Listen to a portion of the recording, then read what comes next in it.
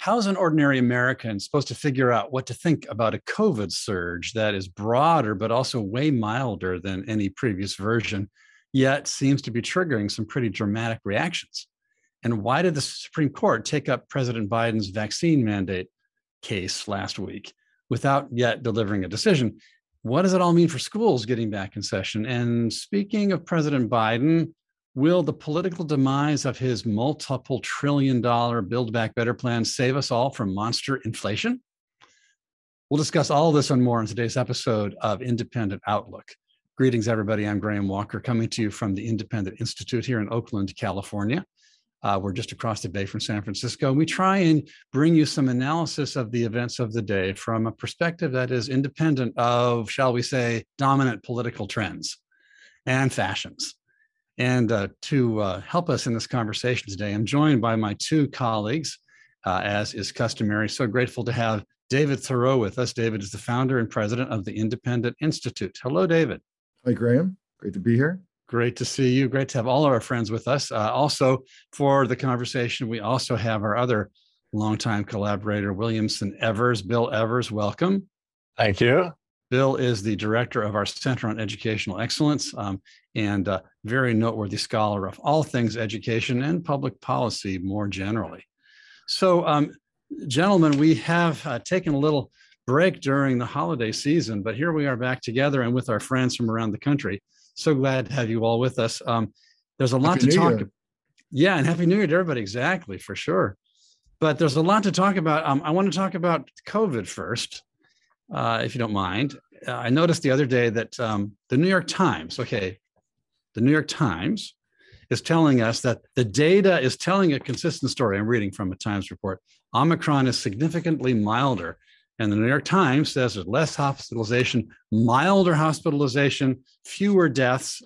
It was a pretty important distinction between the Omicron surge, which is mild but broad, and the earlier surges. And yet, just to get on the table this thought here, which is that California, for example, I'm afraid maybe a little more than some states, but not atypical. California is kind of going out on a limb. There's a shortage of workers, partly because of Omicron, keeping people home, but also partly because there have been these requirements that unvaccinated healthcare workers should not report to work. But now there's a new mandate coming down from the California Department of Public Health saying that even COVID positive healthcare workers, if they're vaccinated but asymptomatic, can be forced to come to work to deal with the healthcare shortage. So my head is spinning.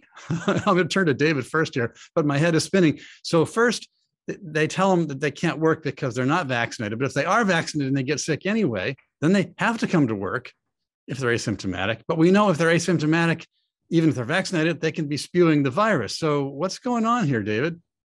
Well, it's even more complicated and confusing because we know that the vaccinations have virtually no effect on the Omicron variant. So it doesn't really matter if you've been vaccinated or not, you're susceptible to it just the same. We know quite a bit more now. We also know that the more times you are vaccinated, the more likely you are to get COVID now, because your immune system has been compromised.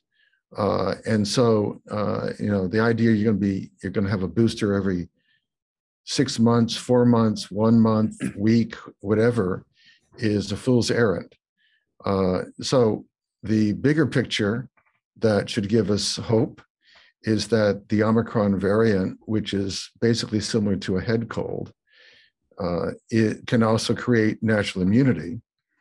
And since this is a variant that is very contagious, the possibility of the population reaching herd immunity is quite high, as long as the government doesn't keep locking people up and essentially create an incentive, so to speak, for another variant. But the likelihood of the Omicron variant being sort of a Christmas present is high. Mm-hmm. I think most scientists agree with that. And it's good news. So in California and New York and elsewhere where they're locking down people again, or talking about it seriously, or threatening to penalize people who are not vaccinated as far as being able to work or to go to restaurants or whatever, is really completely misguided, and it's not based on the science. So I have to qualify David's generally sound remarks, and that I'm not sure I'm in agreement with him that having these shots and boosters is reducing your immunity. I think that's a quite disputed thing, but there's no reason to dwell on it. I mean, it's clearly not blocking people from getting the Omicron variant. Yeah, certainly not. I mean, what's a little confusing, of course, is that for any individual, you can imagine under certain circumstances, if you have pre-existing conditions or you're a certain age or whatever, there might be a real advantage to you to getting the vaccine. But at the same time, speaking for the over 70 crowd, yes. Yes. By the way, we should mention one thing about the vaccines.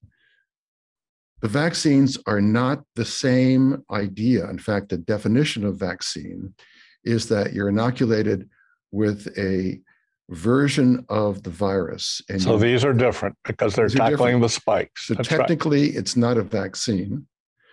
And the whatever we want to call them, let's call them vaccines for the time being, are simply untested. The vaccine that is legal in the United States is a vaccine that you can't get in the United States. And David, that's somewhat confusing. And it is confusing. Certainly, the FDA did not approve the vaccine that's available in the US. They approved another vaccine, which is not even available. It was basically a con job. And I think that's widely known now. It's not widely known to me. Well, it's I'm widely known willing among to people who are epidemiologists who practice in the field. I'm willing to accept that the testing of the vaccine was imperfect. For example, they didn't really test a lot of older people. They didn't really test a lot of people that were having lots of comorbidities. Those are the most vulnerable people. But now we have lots of experience with it. We have lots of experience, but part of it, as I was going to get to, is that if the vaccine is so effective, why is there no liability for side effects or damaging results? In fact, most of the institutions were pressured not even to keep track of side effects. I certainly agree that we want to have liability for things, right, certain things, but I also think I can't really buy the idea that the vaccine is killing more people than COVID-19. And that was the Kathy Hochul announcement, right? That was her announcement. I don't trust her on much of anything. Cuomo knew it too and wouldn't release it. Let's talk, even more evident. But the data on this is derived from self-reporting, not from medically scrutinized, scientifically scrutinized data. So I'm just not going to. It's the only data that exists, Bill. Okay, but it's no good. Well, then what data are you using to make your claim? I'm just saying no good data is no good data. It is data that is more accurate than what we had before, because before the number of people who were one of the things that the governor of New York admitted, it has to go through some kind of scientific review. Yeah. It can't just be self-reporting, right, and then you take it raw and don't analyze it. So I think we should drop the topic. Well, let me just make one more point. The other point I was going to make is that the reporting of the Omicron was played down as far as it's being mild. And the number of people, this is probably the most startling thing that the government admitted, is that the number of people who are listed as dying of COVID or hospitalized as COVID was radically exaggerated. They have admitted that, and I think it's very good that they have, because it's different to die from COVID and die with COVID. In other words, exactly. Right. the typical great example is the guy's in an automobile accident and he's basically killed by the automobile accident. So then they test him and he has, COVID or asymptomatic COVID or something like that. And they list partly because of bounties for that in hospital reimbursements and and so forth. Right. But for any number of reasons, they're listing it as a COVID death.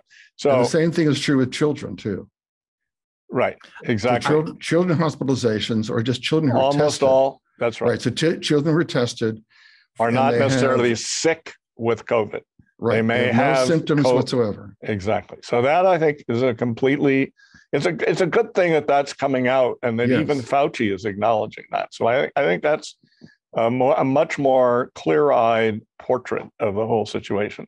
And I think David's absolutely correct to say that there was exaggeration that accompanied the announcements about Omicron, and that there's panic. And we can most easily see this in the whole school situation. But obviously, the California policies are another symptom of this. And, they need to calm down, and they need to concentrate again on the elderly, the people with comorbidities. Right. And the rest of the people should be going about their normal business. And if you have the disease, you should stay home, and your family should stay home. The other thing that's come out just in the last few days was the release of documents that Project Veritas uncovered, right? Military documents, right, which essentially showed the correspondence by Fauci and others, which is a complete disgrace, and it shows the corruption within these agencies.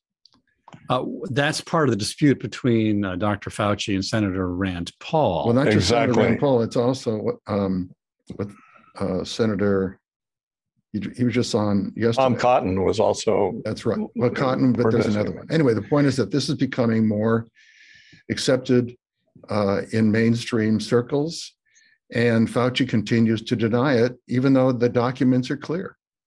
It's emails to him, it's emails from him. And the basic story for those who don't know it was that the EcoHealth Alliance, DARSAC, wanted to do research to be funded by DARPA from the Department of Defense. And the department turned it down because they believed they would not have the right security and safety precautions because it's just too dangerous. Right. But Fauci didn't care. And so the point that Senator Rand Paul and others have been making is that Fauci had this long-term relationship with the Wuhan lab. So they put it there secretly and have tried to cover it up. And if it was too dangerous for the bioweapons program of the Department of Defense, why is NIH involved in it? Good question. The reason is because they have some money. Well, it's not just that. It's because NIH and the history of the CDC itself is one of developing bioweapon grade materials in different ways. And there's a whole history of that too, which is another story. So there's also emerging, this is by no means shown to be a valid report, but there's news of a possible military analysis of what was actually going on, that they may have been trying to inoculate bats in order to make the bats less dangerous to humans. But that there was a slip between cup and lip, and the virus emerged into human society. So this isn't confirmed yet. I and my research associate looked all over the internet today to try to find out if this has been verified, but it's still just reported. We don't know whether the document that's come out is really a real one or not. But if it is, it helps explain anyway what the Wuhan people were probably doing. Also, one of the side aspects of this is, we've discussed this before, the article the letter essentially published in the Lancet journal that was basically organized by Darsak, signed by 17 scientists. Many of those scientists have since changed their mind. That is true. And they no longer either believe the wet market source or any other animal source, but that it really most likely came from a lab, probably the Wuhan lab, or at least it needs to be looked into and not just dismissed, was what Darsak tried to do. I strongly recommend Matt Ridley's book, Viral, on this. It's extremely fair-minded discussion of both the lab leak and natural transmission theories of origins, and it's very readable. There's one co-author is a top scientist, and the other is this great science writer.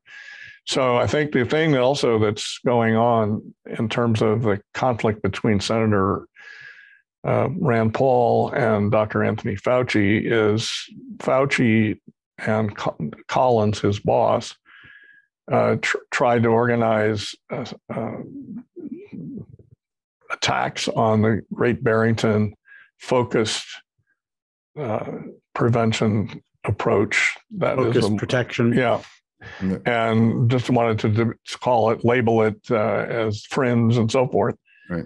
And Rand Paul has been saying, look, these are prominent scientists from Stanford and Oxford and Harvard.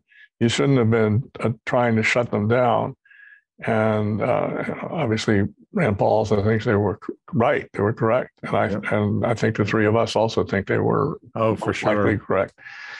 So anyway, I think we should move on to some other horrifying parts of the news. But there are some other angles on the same topic. Well, yeah, we do need to get to the Supreme Court thing a little bit. Yeah, too, yeah. So. David, you're about to toss one more thing there. Well, I was going to say the segue, following on what Bill just said, is COVID and the policies of non-medical criteria for treatment of patients. Oh, yes. In New York City and New York and other places. This is a very, very essentially taking critical race theory and applying it to medicine, completely contrary to the Hippocratic Oath, and to do no harm and to do whatever you can for that individual patient. Instead, you're rationing care based on race and whatever other criteria. Now, of course, this raises a particularly damning point about government being involved in healthcare, period. Yeah, I'm wondering, why is the government distributing the stuff in the first place? Right. So if you have competitive markets in healthcare, you have innovation, you have practitioners and so forth based on care on a voluntary basis. You have innovation, you have markets, you have all the rest of it. And the price of things drops because of the competition, because of the innovations. But if you eliminate price criteria as the way to make decisions and also the Hippocratic Oath, you're left with other ways of rationing healthcare. Right. And those other ways are really, in my opinion, immoral and can't be based on the science. I mean, for example, one argument that's been made that in many of these instances that the allocation of different kinds of remedies should be done based on race, Hispanic, Blacks, what have you, is the argument that they're essentially from a disparity position, getting the short end of the stick, and we need to equalize things. But if you have to look at the data, I think it was it's like 35% of Blacks have been inoculated compared to whites. So it's interesting that progressives are being very deprecatory, very harsh, very mean toward the unvaccinated. Yes. But it turns out that a substantial portion of the unvaccinated are Latinos and Blacks. Right. So in their administering of treatments and tests and things like this, they want to be biased, deliberately, explicitly biased in favor of the people that on the other hand, they're attacking. So they're caught in a crazy position here. Right. So as far as ethnic groups are concerned, the highest percentage group to be vaccinated are Asians. And the lowest percentage is Blacks. And that's their choice. That's their choice. But then they shouldn't be rewarded for that, in my opinion. Right, exactly. They should just be treated neutrally. Being penalized. So if the point is that the unvaccinated are the threat, this goes against that. But also, take the side of Blacks, whose history includes Tuskegee syphilis experiments. Exactly, yeah. And other examples of eugenics-based approaches that were done either secretly or in a compulsory way, which were incredibly harmful. So it's not surprising that there's some vaccine hesitancy there. Yes, that's right. Okay, I think we should go to the Supreme Court. Let's go. Yeah. Oh. I mean, so the court on Friday, just a few days ago, had a 4-hour session where the case was brought to them on these two mandates coming down from the federal government, the Biden administration. One was imposing a vaccine mandate for workers in health facilities, at least insofar as health facilities receive federal funds, which is the vast majority of them. And the other is a more general mandate from OSHA requiring a vaccine or test protocol for all private employers of 100 or more workers. Right. And so this was a pretty important discussion. Apparently, the Biden administration believes that these mandates, insisting that healthcare workers get these vaccines and then insisting that employees of larger companies get vaccines, that this would solve the problem better or be a big help toward improving the epidemic or something, I guess. But the court has actually not yet issued its decision on the matter. So these two mandates are actually moving ahead, at least where they can. In 25 states, the private employer mandate is being implemented even as we speak, or at least all the employers are wondering what to do because the court hasn't issued a final ruling. My guess is that there's a lot of behind the door arguing going on at the Supreme Court right now, and they're trying to decide how they're going to issue a decision. But based on what happened on Friday in the courtroom, it was pretty clear that those supporting these federal mandates had a pretty constitutionally dubious case. I mean, for example, it's constitutionally dubious; it's scientifically dubious, and it's also statutorily dubious. I mean, the OSHA law, which we're not really here to defend, but anyway, the law that was passed has to do with things like equipment, okay, and space around you to be safe and things like that. It's not a public health measure. Public health, again, we're not necessarily saying that state and local governments handle this wisely, but in terms of government measures, that is under our Constitution, a state and local matter, not a federal matter. And they're trying to shoehorn it into something that has to do with, dangerous weaving looms and things like that, assembly lines.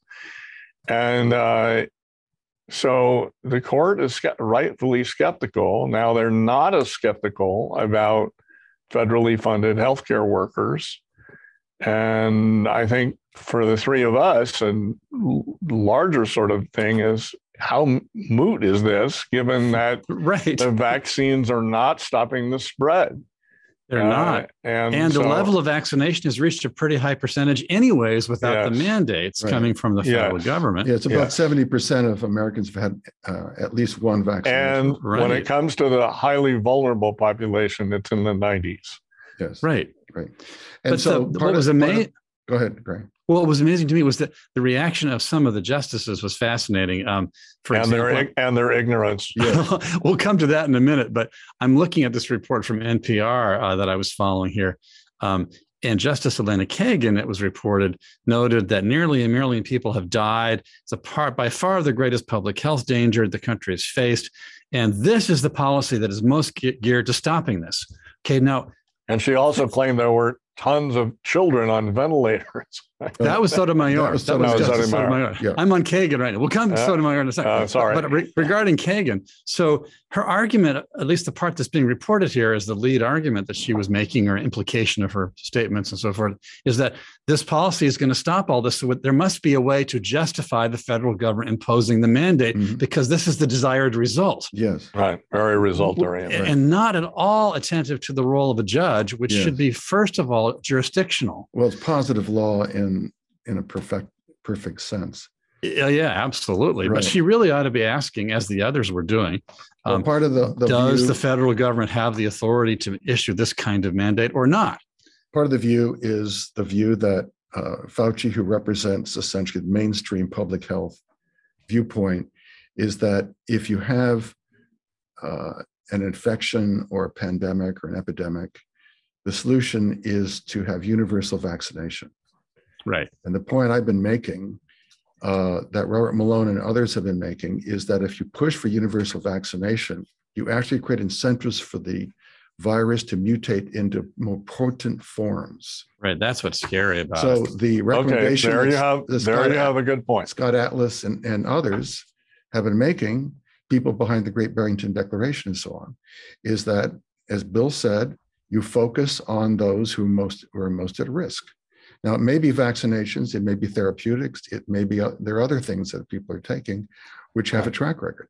But the point is that this one-size-fits-all view is not based on the science, and it is dangerous. And so the ignorance agree. of the Supreme, the liberal members, essentially justices, that which was voiced by Kagan, Sotomayor, and Breyer, shows they don't know what they're talking about as far as the science of it, and they're just acting as true progressives, believing in the conventional narrative. From a constitutional point of view, there's this other dimension of it, though, too. I agree with you about the facts and the danger of excessive mass vaccination and so forth.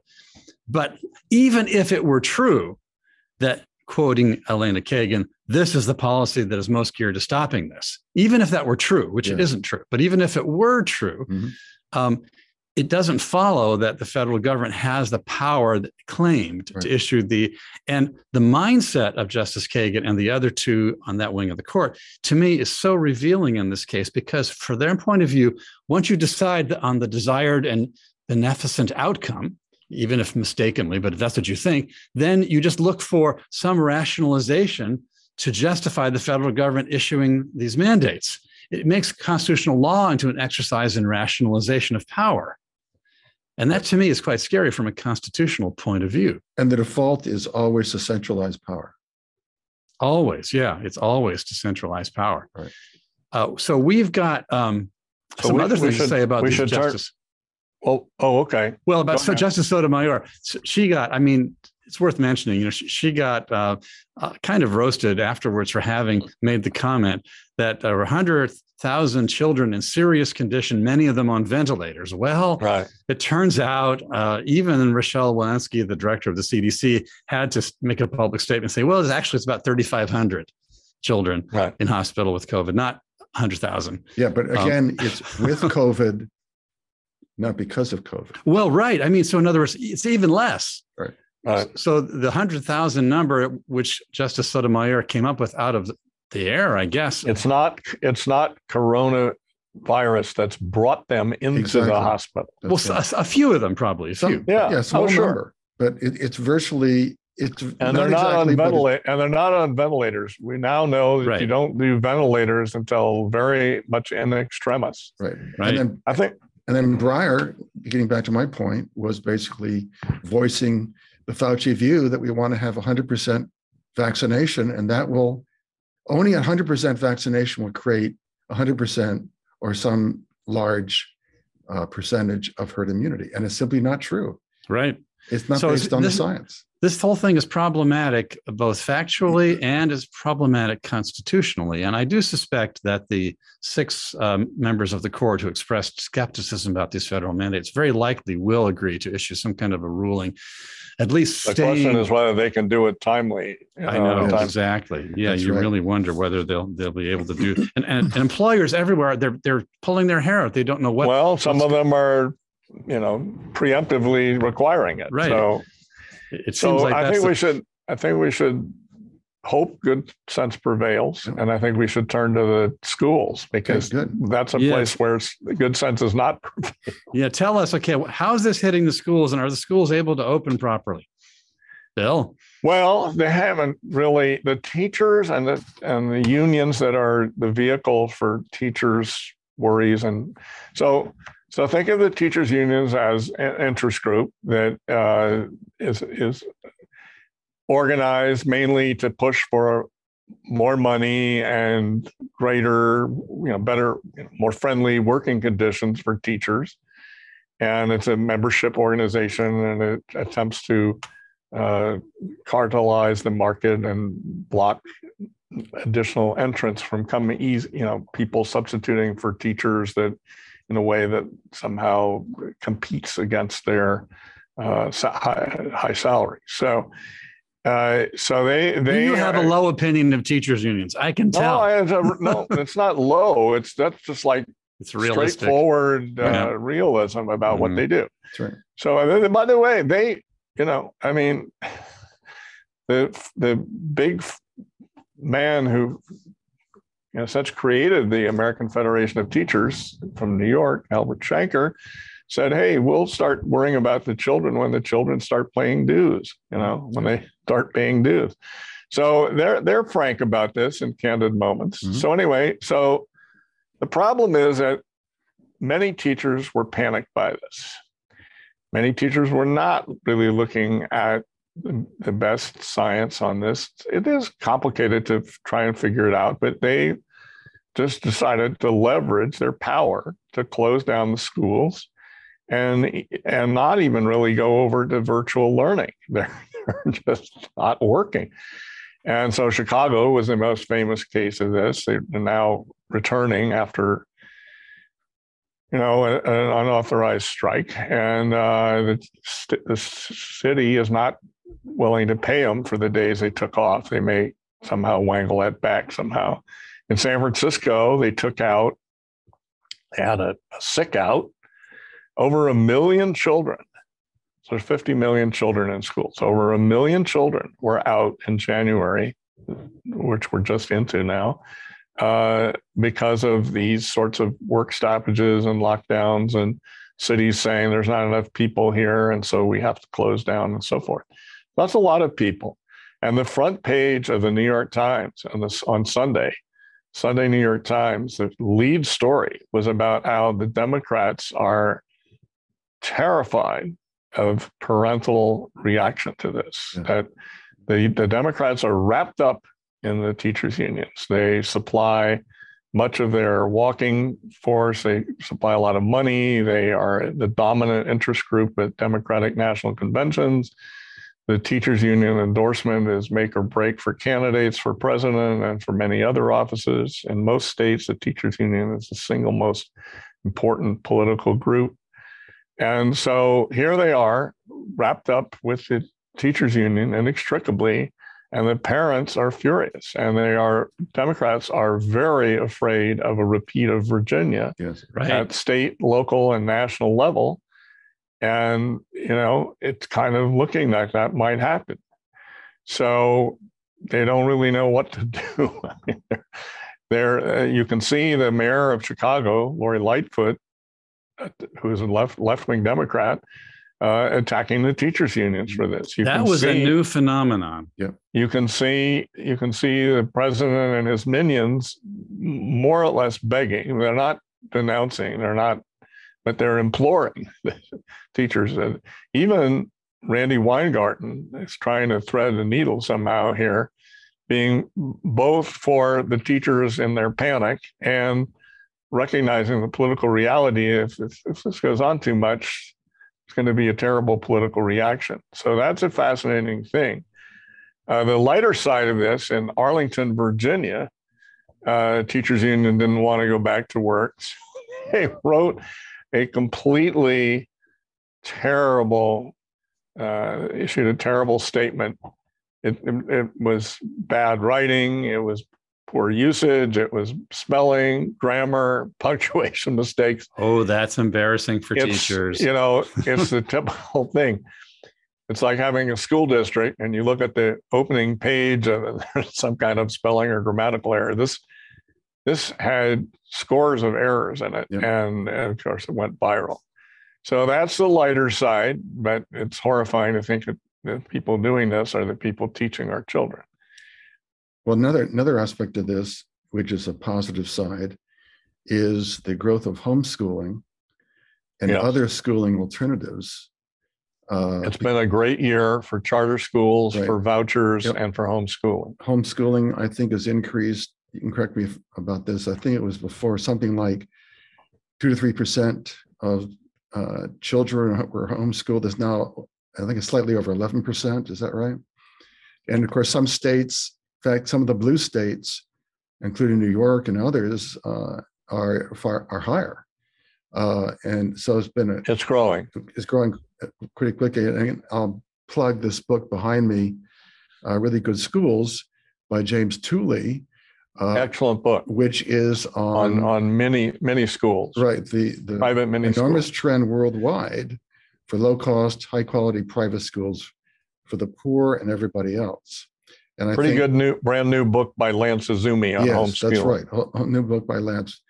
Not one of ours, but a good book. Yeah, I think it's important. And so I think that this case is becoming more accepted, partly because parents are desperate, but it's not just that you can't have face-to-face education, as Bill is pointing out. It's when people see what the schools are teaching and the poor quality of who is a teacher. And this incident in Virginia, that's why it went viral, because people were shocked to see it. And it's spreading because these mothers and fathers, but especially the moms, are not going to put up with this baloney. And they've seen even with the distance learning, what the kids are being taught, and they're not going to put up with it. I think another thing is, so in connection with the Chicago teachers walking off, some political scientists have pointed out that when you look at opinion polls, parents are very often sympathetic to the teachers' unions. And this is undermining that. So it has a serious long-term effect that a kind of shell that's been there is cracked. Yeah, the image of public schooling, of course, was that it was there as a safeguard, especially for the poor, to get the kind of education they need. And that it's always there. It's like the post office, right? And it's rain or hail nor sleet nor whatever. Okay, it's raining, but they're not open. Right. It's free. And and so I think that the facade, it's like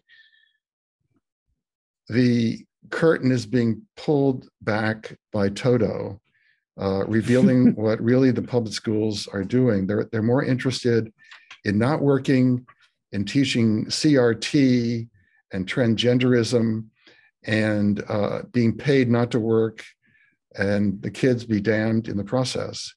It's the same thing that people are seeing about the public health establishment and other institutions that progressives are too tone deaf to get over.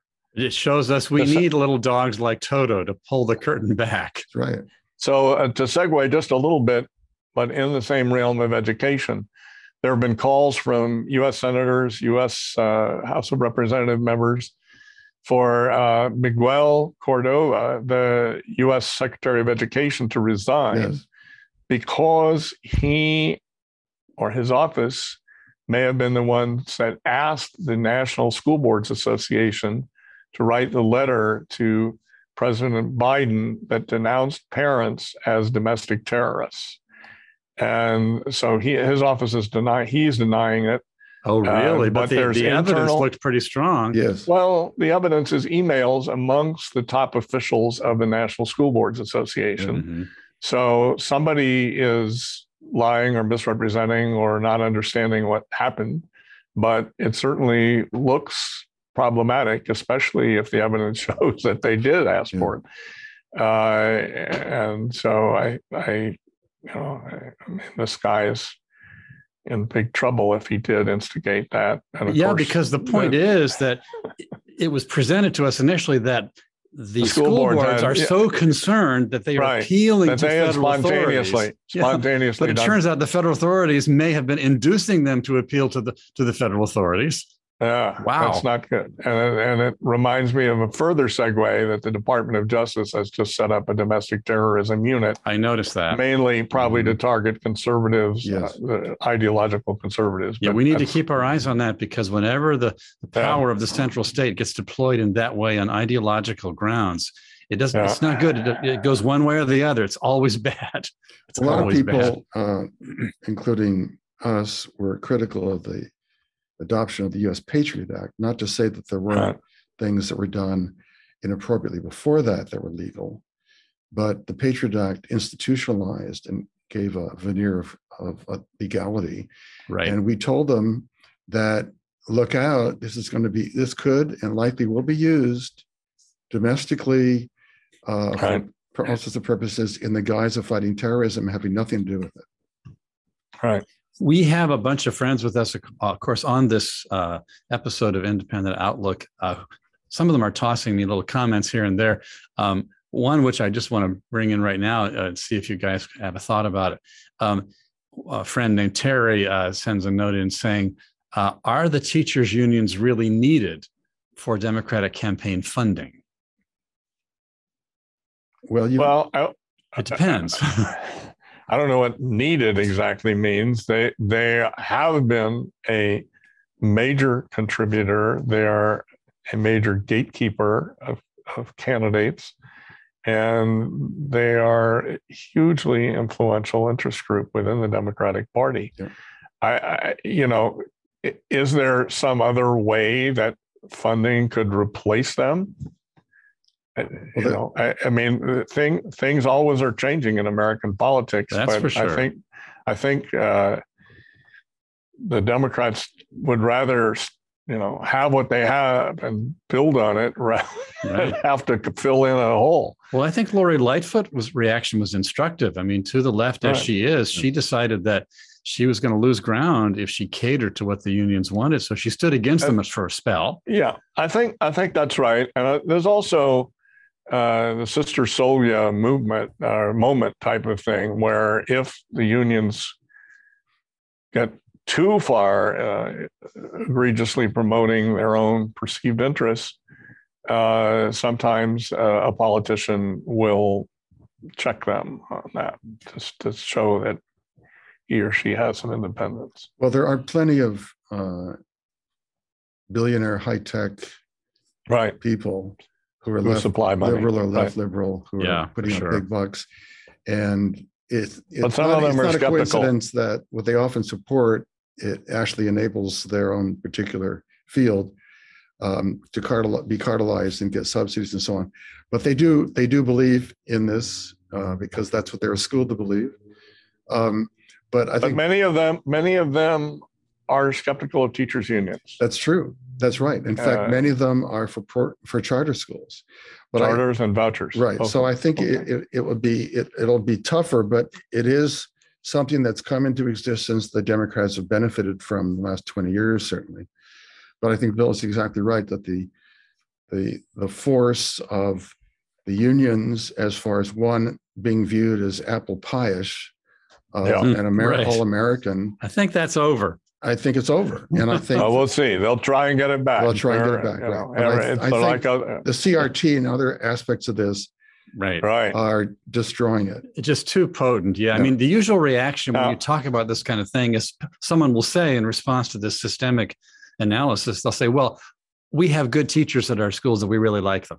Right. Yeah. And such teachers. We have an actual name for this in sort of social psychology, called the retail fallacy, or also called the paradox of proximity.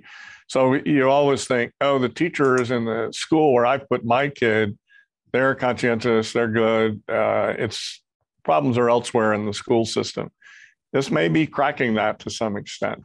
I would say, though, that with regard to critical race theory, it's not really a creature of the teachers' unions. So they've gotten on board, so to speak, although they are among those sometimes who deny that critical race theory is being taught in the schools, which it certainly is. It certainly is, yeah. Anyway, so they've, they're linked to it now, and it's going to be tough for them to brush it off. I will congratulate National Review for its recent issue on the 1619 project. So the 1619 project is a project of the New York Times to try to change the history curriculum in the schools, and to say that everything in America is governed by the fact of slavery in our past, and that every aspect of history, every institution, every deed of government, everything is all connected to and governed by and controlled by the existence of slavery. So anyway, the National Review ran several great articles, one by Phil Magnus, in which he debunks the new history of capitalism. And I think he does a great job of showing the facts are wrong about these people. Another is by Wilfred Riley, political scientist. He shows that slavery is not all that important in American history. There are lots of other things going on, that the abolitionists had who were the anti-slavery people of the 19th century. They saw the potential in American political culture, some of them in the Constitution, some in other aspects of American political culture. They were not trying to tear down American society and its political values. And another great article is by Charles Cook. Charles is arguing that the claim of the 1619 Project that the Second Amendment, having to do with the right to bear arms, was put in there to put down slave revolts. And he says, no, of course, slave revolts were put down before that. They didn't need that. The Second Amendment had to do with protecting yourself against the tyranny of government. And once Blacks were freed from slavery, it was extremely important for them in combating Ku Klux Klan type terrorism. That's for sure. This book by Stephen Halbrook is a systematic follow-up to the same points that Charles Cook is making in the National Review. And that's an independent institute book. Yes, it is. And it's an excellent book. And it had an earlier title, was originally the subtitle of this, Freedmen, the 14th Amendment, and the Right to Bear Arms. But anyway, either way you find it, if you're interested in this, it's a great thing. Before we turn the page, before you turn the page. Steve Halbrook also, in his most recent book, The Right to Bear Arms, goes through this and builds upon that earlier book, and shows that the 14th Amendment was primarily pushed and adopted so that Blacks could own guns to defend themselves. Yeah, I wanted to add another argument. I wanted to add another thing in the race field, and that is that there's a major figure in American legal history named Homer Plessy. So there was a case called Plessy v. Ferguson, and the decision by the U.S. Supreme Court established separate but equal. Now, Plessy was trying to not have the state enforce a separate streetcar law, and he was suing to stop government from doing that. The companies that ran streetcars and railroads did not want to have to supply separate cars and enforce separate segregation of the races. First of all, they had to put extra cars on the trains. That cost them money. And they just didn't want to be in this business. They just wanted people to ride their cars and get from place to place. So Jennifer Robach Morse has done terrific scholarship on this, and the National Geographic story on the whole issue, on the Plessy being posthumously pardoned, mentions the fact that the streetcar companies and the railroads did not support this, that they helped fund his legal effort. And most of the stories, though, I have to say, never mentioned this. Yep. So anyway, it's an important sidebar that business is not pro-racial segregation. Cuts into their profits. They don't want racial segregation. Business is trying to serve its customers. That's why Jim Crow laws had to be passed, because on their own, businesses wanted more customers. Exactly. And the only way to stop it was to create cartels enforced by the government.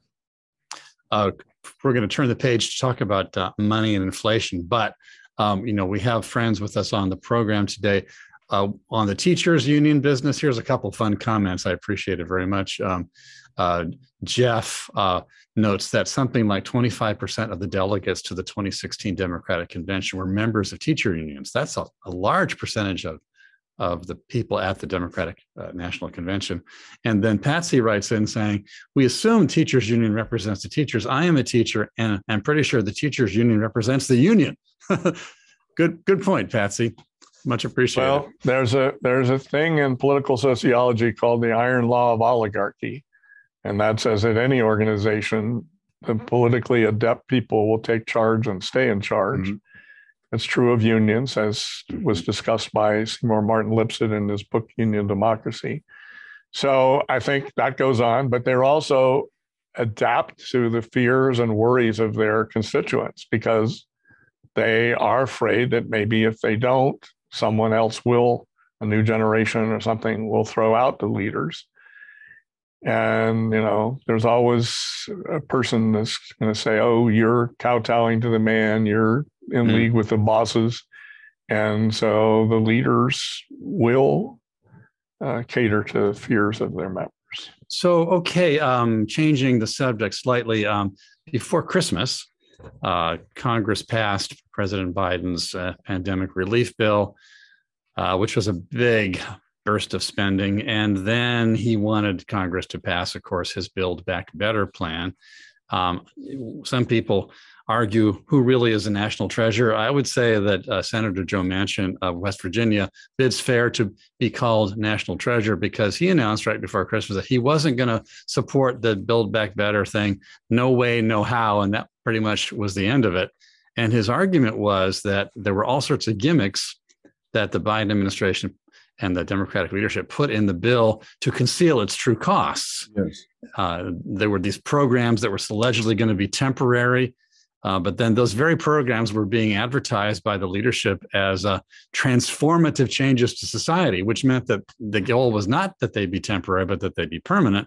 And he argued that would be a staggering debt of more than $29 trillion was going to be built up by this, and he wasn't going to go for it. And that was the end of that. Will that help us kill the beast of inflation, which would otherwise have been fed even further? I don't think so, because the inflation we're seeing now, they didn't pass it, right?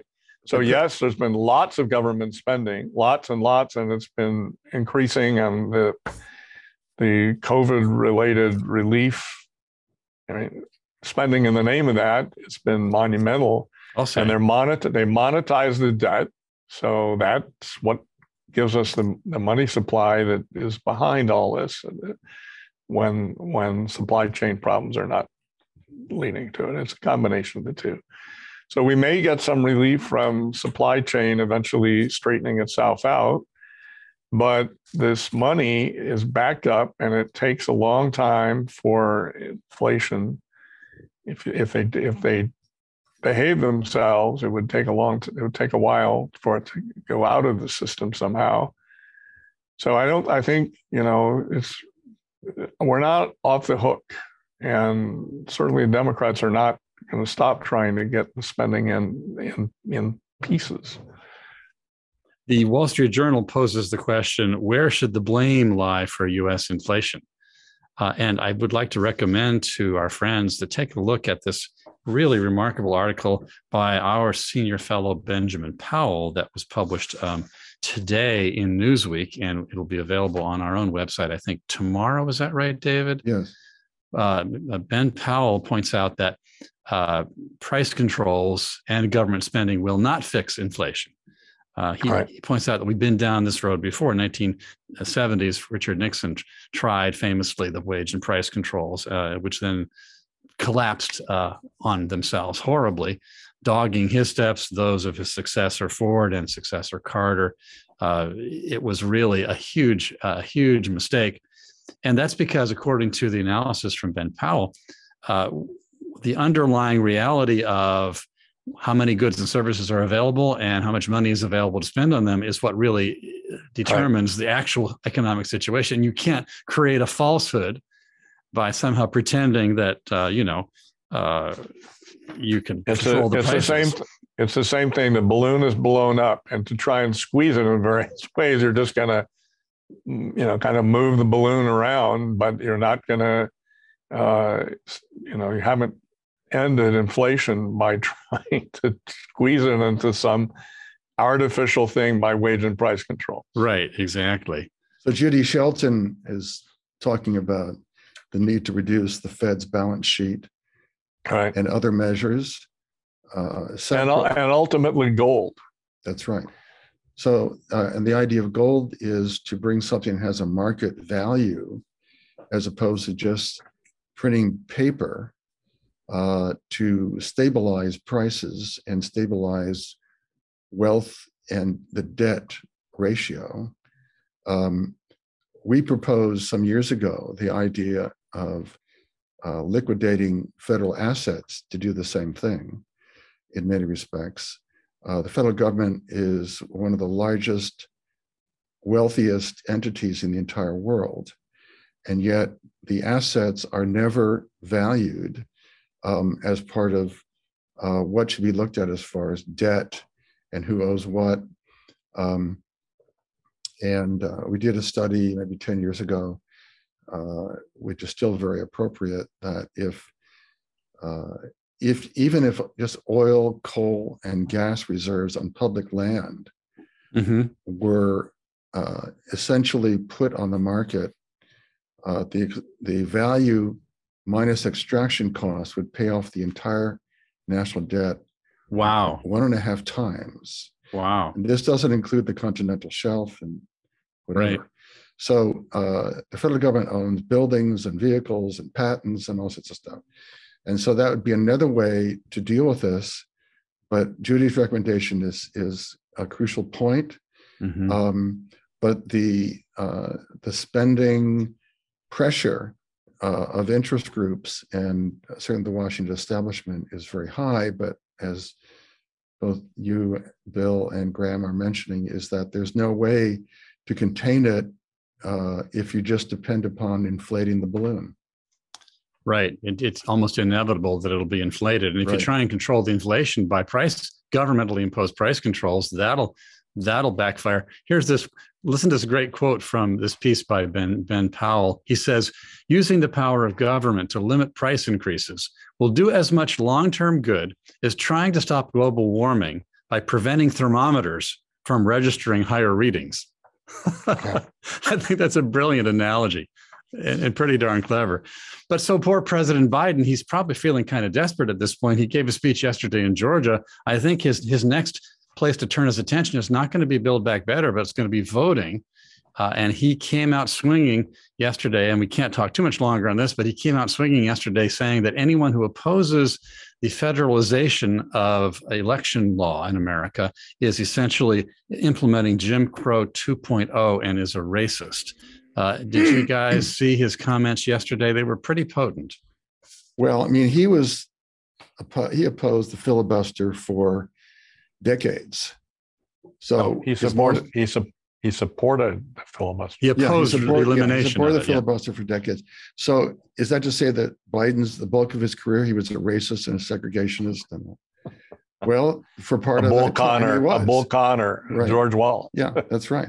So this is desperate, and he's saying that the having the 50 states have authority over voting measures, which is in the Constitution, is equivalent to having totalitarian states. Yeah, overrule he was saying that.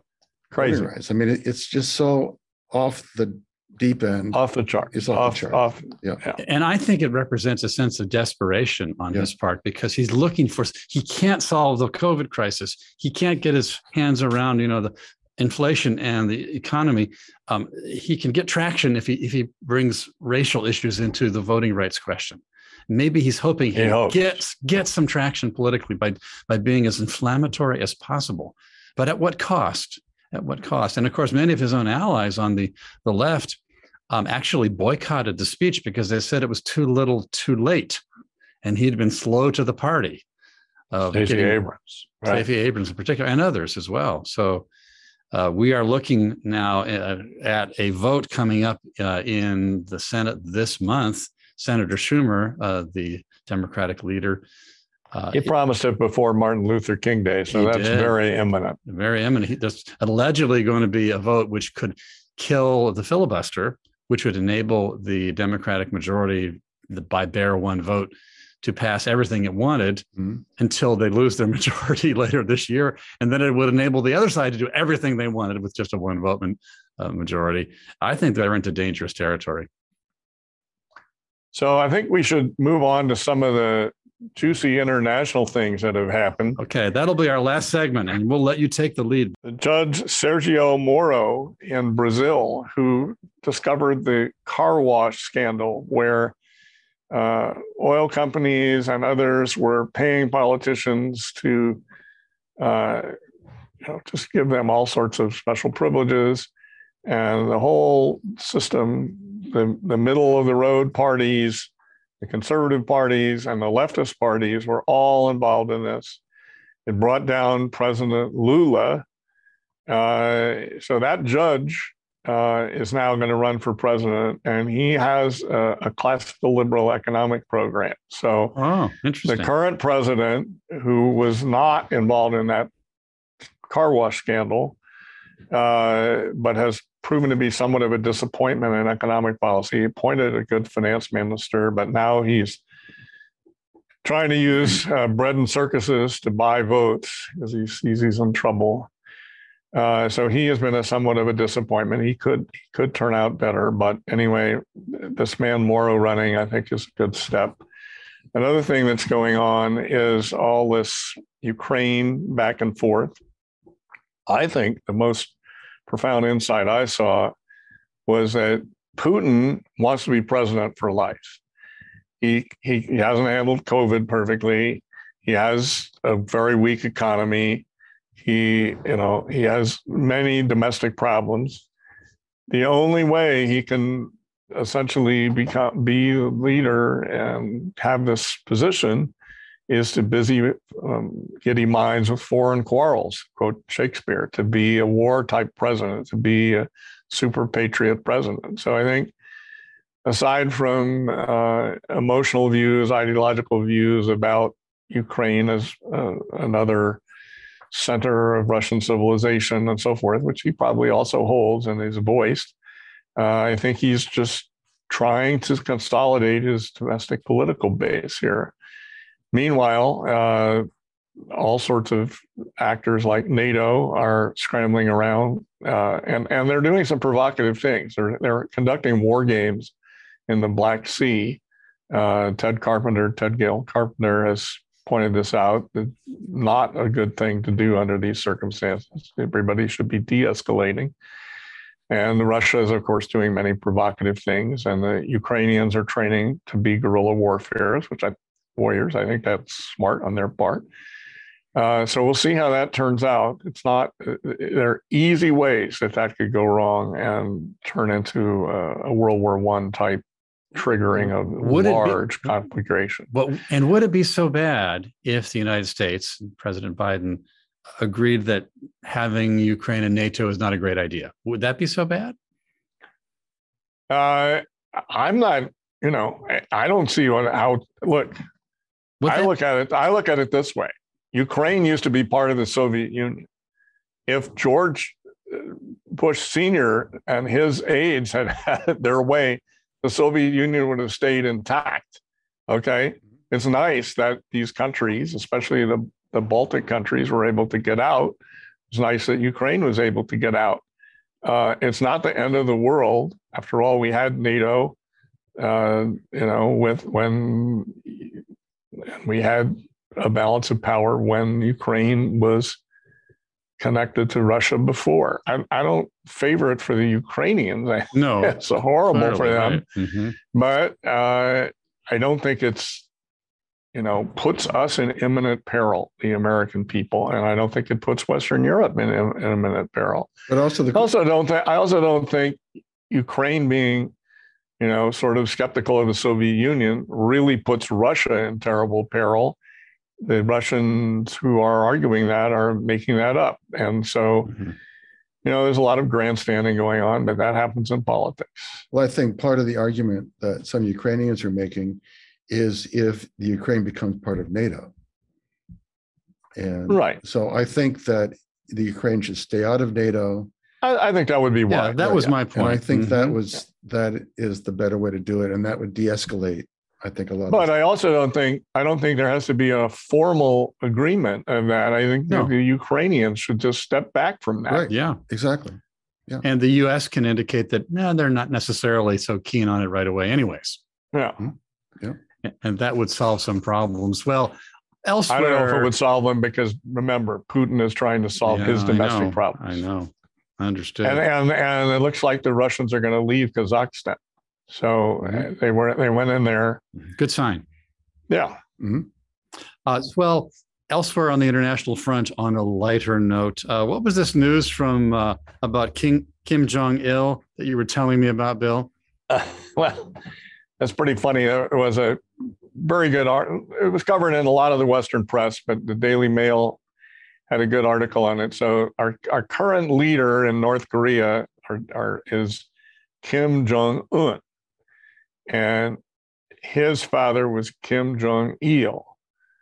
And so some years ago when he was alive, he came up with some ideas of wheat wraps. So thin beaten wheat that you put various Korean delicacies in. So cabbage and meat and things like that. And you ate it as a wrapped up thing. Now, he then essentially claimed, and the government in Korea is now claiming, that this is an innovation and no one else has been able to do this.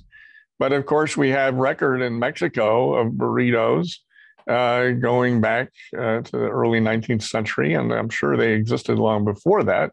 Just we don't have records of it.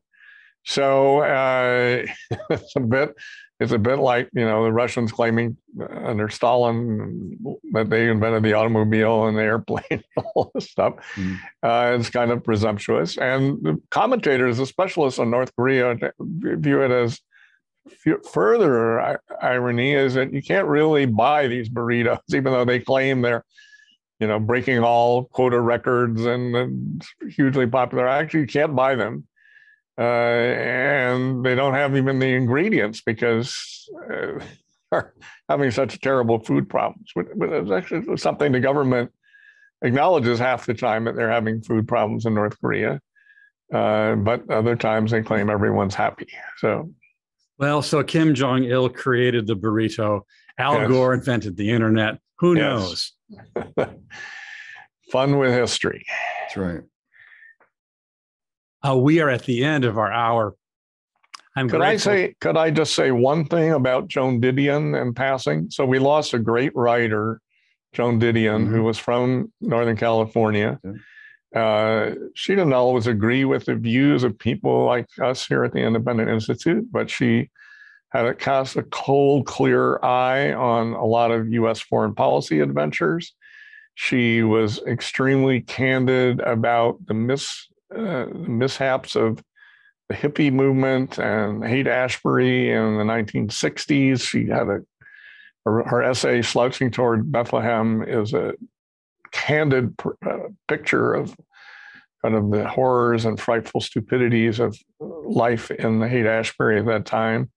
She wrote a very clear-eyed analysis of feminism for the New York Times Book Review, in which she said that the essence of the doctrine is substituting women for the proletariat in Marxism, and that the thinking of feminist ideologues is a kind of Stalinist repression. So there are not that many people that have general cultural influence like that, and it's a big loss. Yeah, we miss Joan Didion. May she rest in peace. And let me just from that thank you both for your insights on public affairs today. Thank you, David Theroux. And thank you, Bill Evers. It's always a pleasure to have you and thank you. Have all of our friends with us across the various platforms. Thank you for tossing in your comments. I apologize to those people whose interesting input I didn't have a chance to get to, but we invite you to come join us again in a couple of weeks for the next episode of Independent Outlook. Bye-bye from California.